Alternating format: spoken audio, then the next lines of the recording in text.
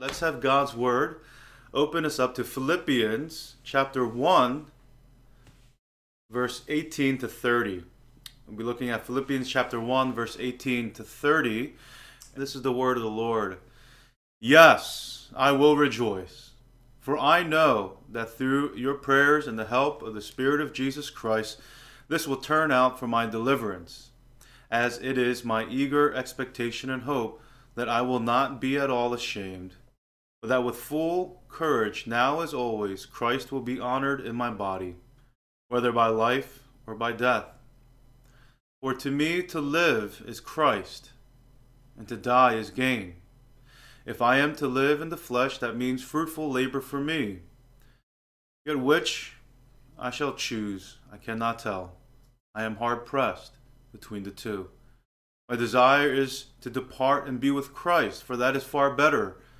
But to remain in the flesh is more necessary on your account. Convinced of this, I know that I will remain and continue with you all for your progress and joy in the faith, so that in me you may have ample cause to glory in Christ Jesus because of my coming to you again.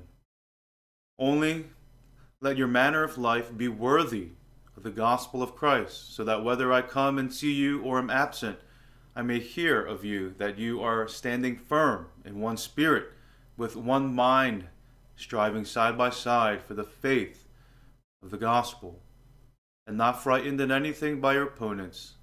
This is a clear sign to them of their destruction, but of your salvation, and that from God. For it has been granted to you that for the sake of Christ, you should not only believe in him, but also suffer for his sake, engaged in the same conflict that you saw I had, and now hear that I still have. This is the word of the Lord. Thanks be to God. Join with me once more in prayer. God, we ask that you would open our eyes, open our ears, and allow our hearts to grasp the things that you have set aside for your holy people. What we do not know, would you enlighten us? What we struggle to believe in, would you give us a deep resolve?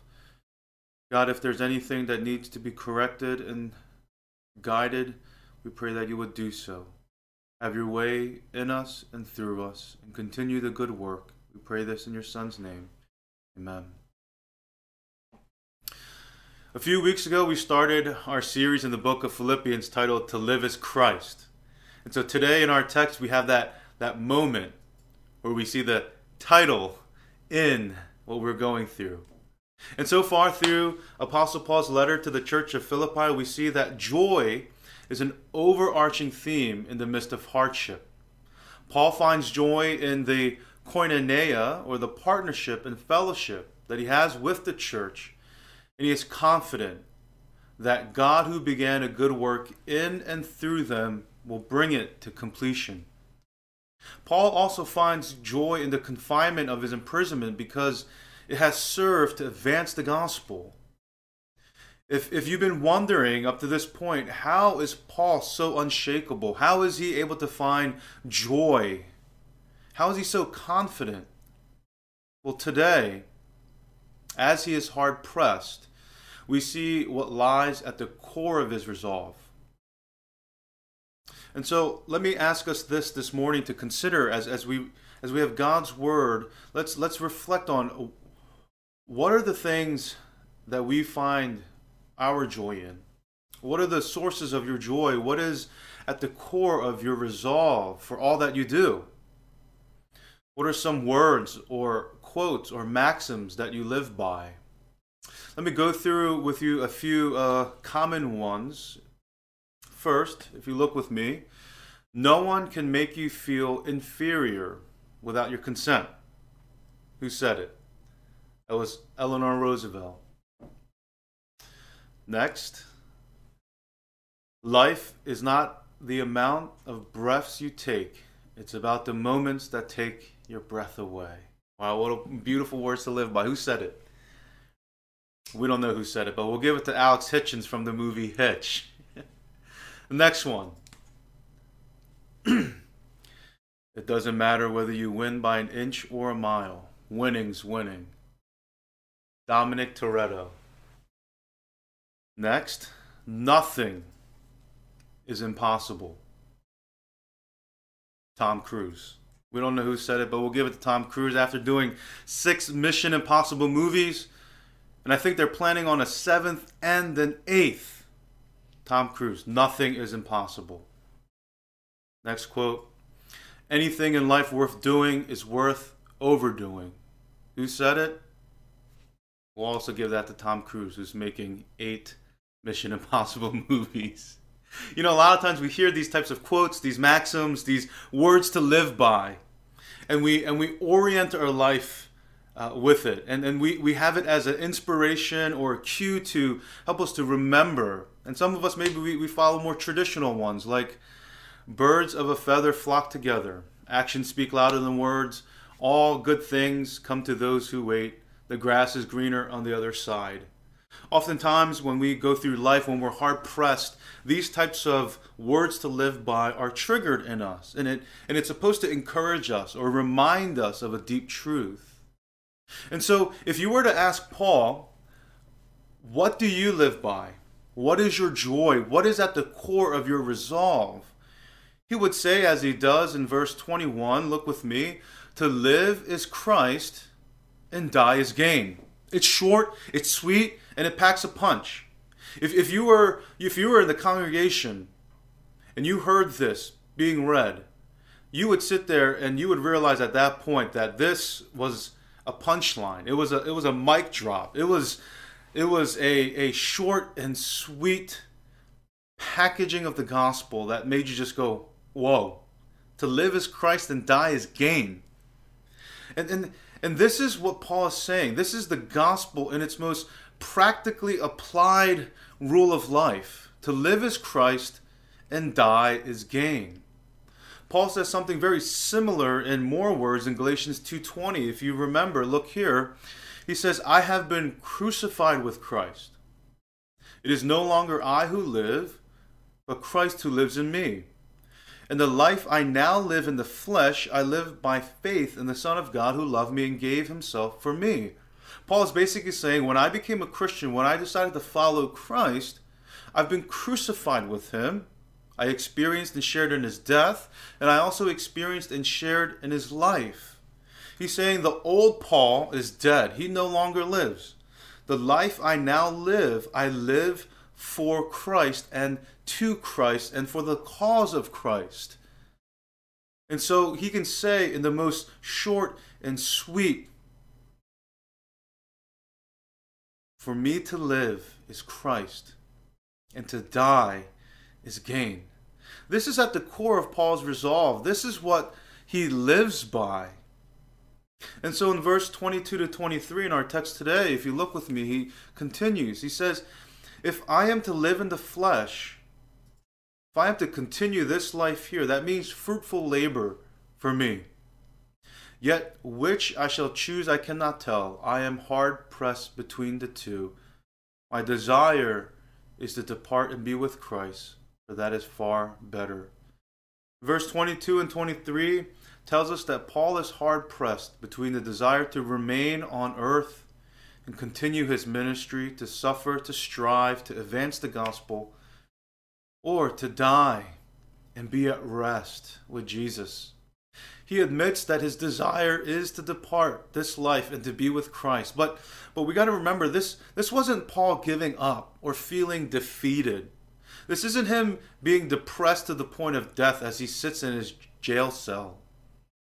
This was Paul, faced with the possibility of death and being confident that he'll only cross the shadow of death and then be with Jesus for all eternity and rest with him.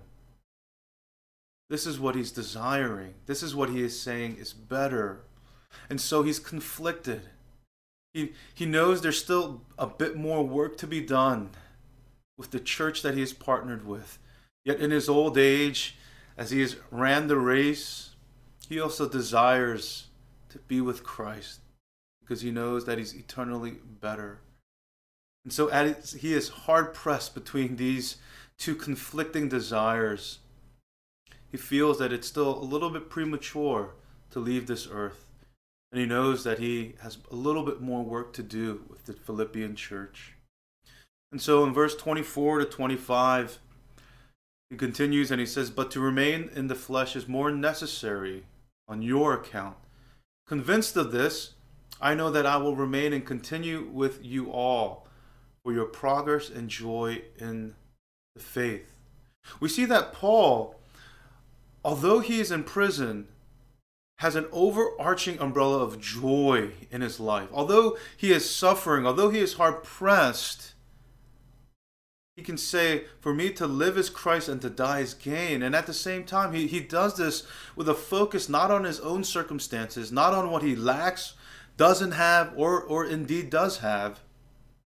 He does this with a focus on the church that he is focused on, the church that he is partnered with. He does this with an other-focused perspective. He says, it's not better for me that I do this or that, but it's better for you that I remain. And so I'm confident that I will remain. And so verse 24 to 25, Paul tells the church that it is more necessary on their account that he remains in the flesh and continues to labor with them for the sake of the gospel. Convinced of this, Paul says that he's confident that God will preserve him for the time being so that Paul will continue to be with the church as they grow in faith. You know, at this point, many of us can imagine that Paul, at his age, of the things that he has accomplished and sacrificed, could just live his life, go somewhere remote, be comfortable, and no one would count it against him. Yet even when faced with death, he's not concerned about his own circumstance. In fact, he's not even concerned about his own life. He's concerned about the furthering and the growth and the maturing of other believers, other brothers and sisters. This is where his joy is at. This is where his zeal is at. You know, he doesn't have a retirement plan. He doesn't have a bucket list he's crossing off.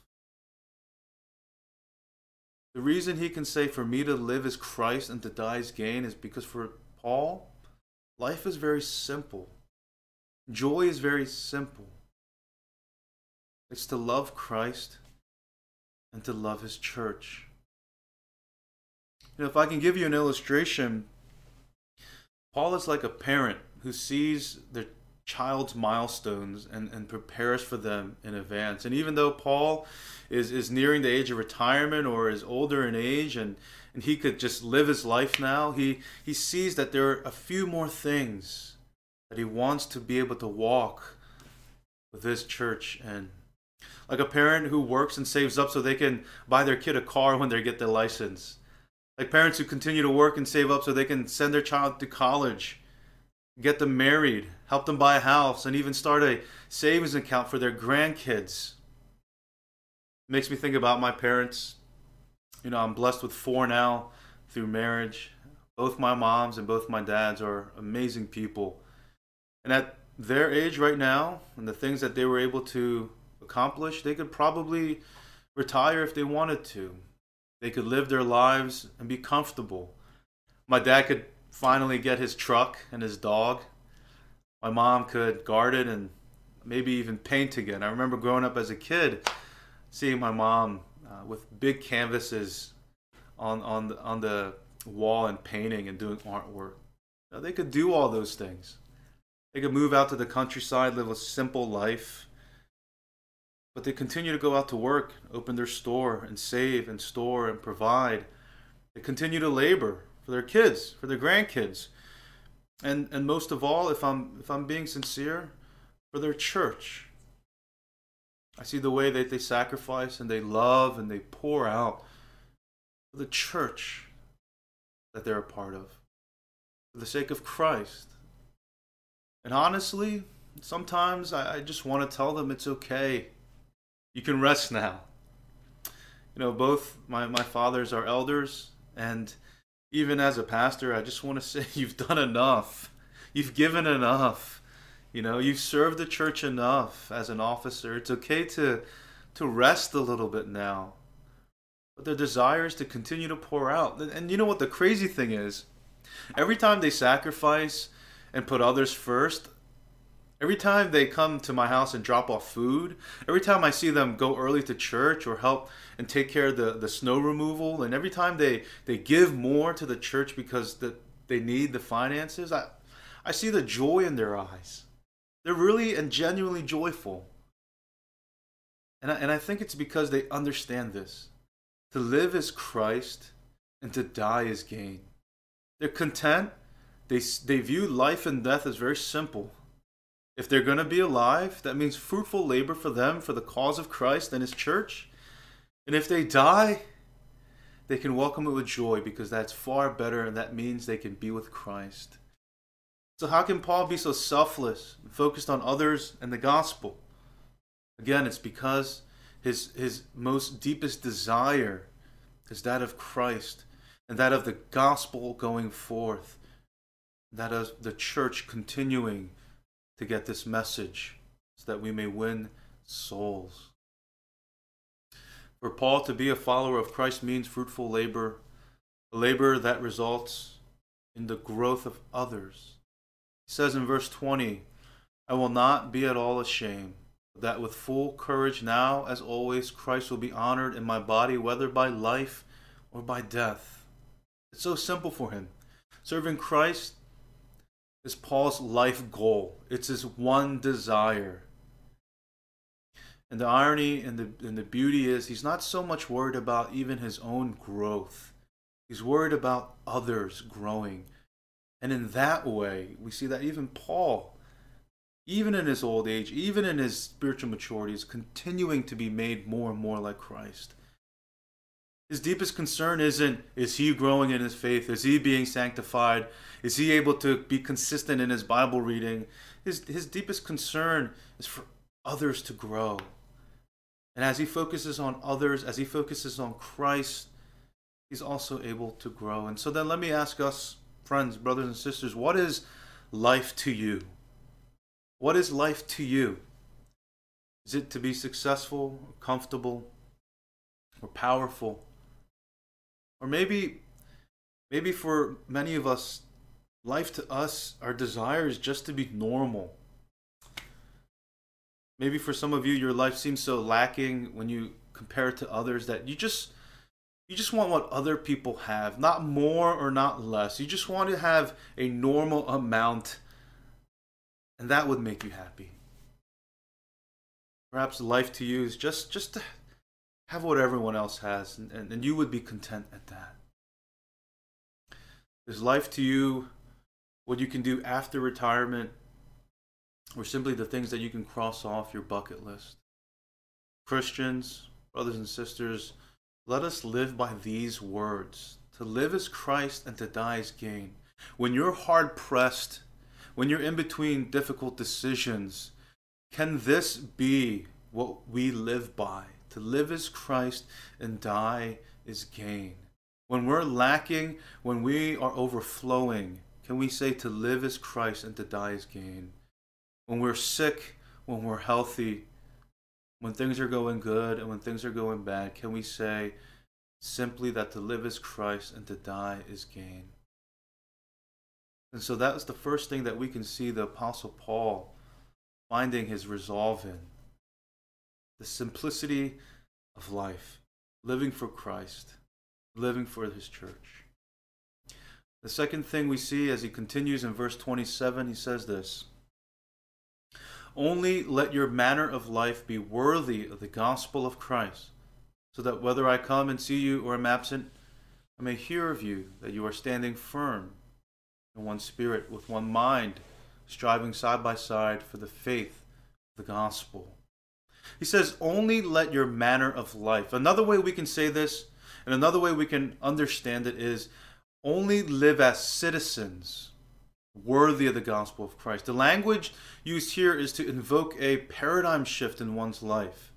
If to live is Christ and die is gain, that means this world has no claim on you.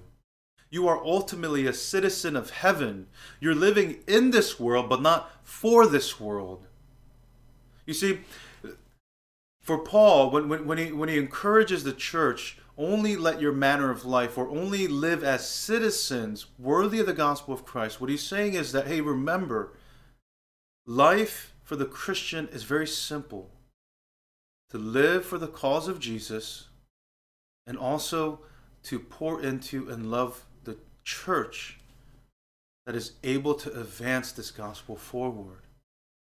And so if that's the reality, then we understand that this earth, this life, this house, this ground, these hardships are only momentary. It's not forever. It's not the place where we're gonna call home, so to speak. But our home, our citizenship is in heaven. We're reminded, in order to truly live by the words, to live as Christ and die as gain, we have to see heaven as our home and our belongingness there. If we do so, then we won't get too attached to this life, or even life itself, which in turn allows us to live freely to serve Christ and His church in all that we do. So he invokes this citizenship, the sense of belongingness, not tied down to this earth or this life, but to that of heaven. It says, only let your manner of life, or only let your citizenship be worthy of the gospel. And I want to pause here: worthy of the gospel of Christ. Often when we think about being worthy, we think about it as something that we have to deserve or to do to receive it. Right? When Paul says worthy of the gospel of Christ, he's not saying that we have to earn it or we have to prove it. Living as citizens worthy of the gospel of Christ means that we live in line or with according to the gospel of Christ. That we conduct our lives in such a way that is worthy or true or in line with or in accordance with the gospel of Christ. Being worthy doesn't mean you have to earn it. Actually, it means having received it, you simply submit to it. Let me give you an illustration. Not too long ago, Netflix came out with a movie titled The King, and it's about King Henry V. And we see his life before he wears the crown, that he wastes it with women and wine. He squanders it. But as his father is sick and dies, and as he is crowned new king, he sees and he experiences the weight of what that crown means. You can tell that he doesn't want to be king. He doesn't want the weight of such glory and responsibility. In fact, at the core of his being, he knows that he's not worthy of it, that he hasn't earned it, that he hasn't built up the proper character or has done the deeds that deems him worthy to be king. But the crown was passed to him nonetheless. So we see the young prince. He didn't receive the crown because he earned it or he was worthy of it necessarily, but in fact, that the crown, as it was placed on him, made him worthy. You could say that the crown of glory even sanctified him each day as he stopped living for himself and started to live for his kingdom. Even to the point where he becomes one or synonymous with England. His name is no longer simply his own, but it's carried and tied to his country. And his country is no longer just a place, but it's tied to his identity and where he belongs. See, similarly, brothers and sisters, when we are encouraged to live a life worthy of the gospel of Christ, to be citizens worthy of the gospel of Christ, it's not telling us that we have to earn it or prove ourselves. It's telling us that as citizens of heaven, we have been given that home, that belongingness. It's already been placed on us like a crown of glory. And as that weight and glory of Christ is placed on us, it transforms us. It redeems us. It actually makes us more and more like Christ. See, worthiness is not something we earn. Worthiness is something that happens as we continue to obey and follow after Christ. It's not a worthiness we have to achieve. It's a worthiness that was given. And now we're called to live according to it. To let it shape us, refine us, make us more like Him. So then what does that look like practically? In verse 27, Paul continues. If you look with me, he says, "Only let your manner of life be worthy of the gospel of Christ, so that whether I come to you or am absent, I may hear of you, that you are standing firm in one spirit, with one mind, striving side by side for the faith of the gospel." Standing firm in one spirit, one mind, striving side by side, what? For the faith of the gospel. What does it look like to live a life worthy of the gospel? It's to live as Christ and die as gain. It's to have that type of mentality. And it's also to desire and put a priority on others. To desire a humility that unites you to your fellow countrymen, to your fellow citizens, to your fellow brothers and sisters, just as Christ has united himself to you and I. It's to stand firm in one spirit, to be of one mind, to strive side by side together. Why? So that the gospel would continue to advance. You see that theme carried out constantly, the gospel advancing, joy being tasted and seen even in the midst of hardship. Life and death not being something to be counted too heavily or even to be afraid of, but something so simple when it's given to Christ. To live is Christ and to die is gain. As citizens of heaven, this is how we live worthy of the gospel of Christ. We live striving side by side so that the gospel would advance. No matter what the sufferings or struggles may be, no matter what joys may come and try to make us content or lazy, we strive side by side with a simple life philosophy or words to live by. That if we live, that means fruitful labor for us. And if we die, that means eternal rest with Christ. And so let me conclude with this point. In verse 29, it says, "It has been granted to you." It has been granted to you. If you are hard-pressed with struggles, if you are hard-pressed with difficult decisions, if you are hard-pressed with sufferings, know that just as verse 29 says, "For it has been granted to you that for the sake of Christ, you should not only believe in him, but also suffer for his sake."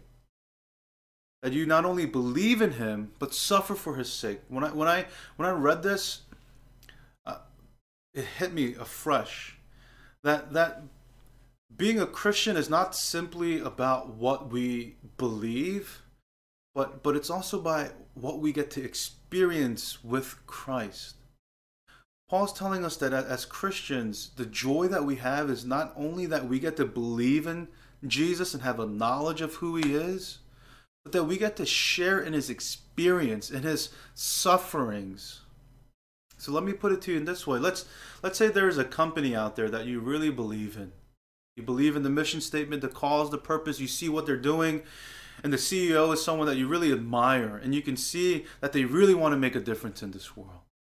What if you were able to go and work for that company? Directly with that CEO, you would follow them around, learn from them, share in their joys and sufferings. Wouldn't that be great? Isn't that a place that you would want a job? Or beyond the job, wouldn't that be a place where you may even feel a sense of calling and purpose? Well, you see, if you really believe in the message and the power of the gospel, and if you really love Jesus, wouldn't you want to serve him, work with him, share in his joys and his sufferings? Wouldn't that be great? Wouldn't that suffering be worth it? Wouldn't the focus of that not just be the things that we lose, but all that we gain? Friends, in whatever ways you may be hard-pressed, would you know that in Christ you are citizens of heaven? Would you live your life worthy of the gospel and let it speak into your life? The Christian call is very simple.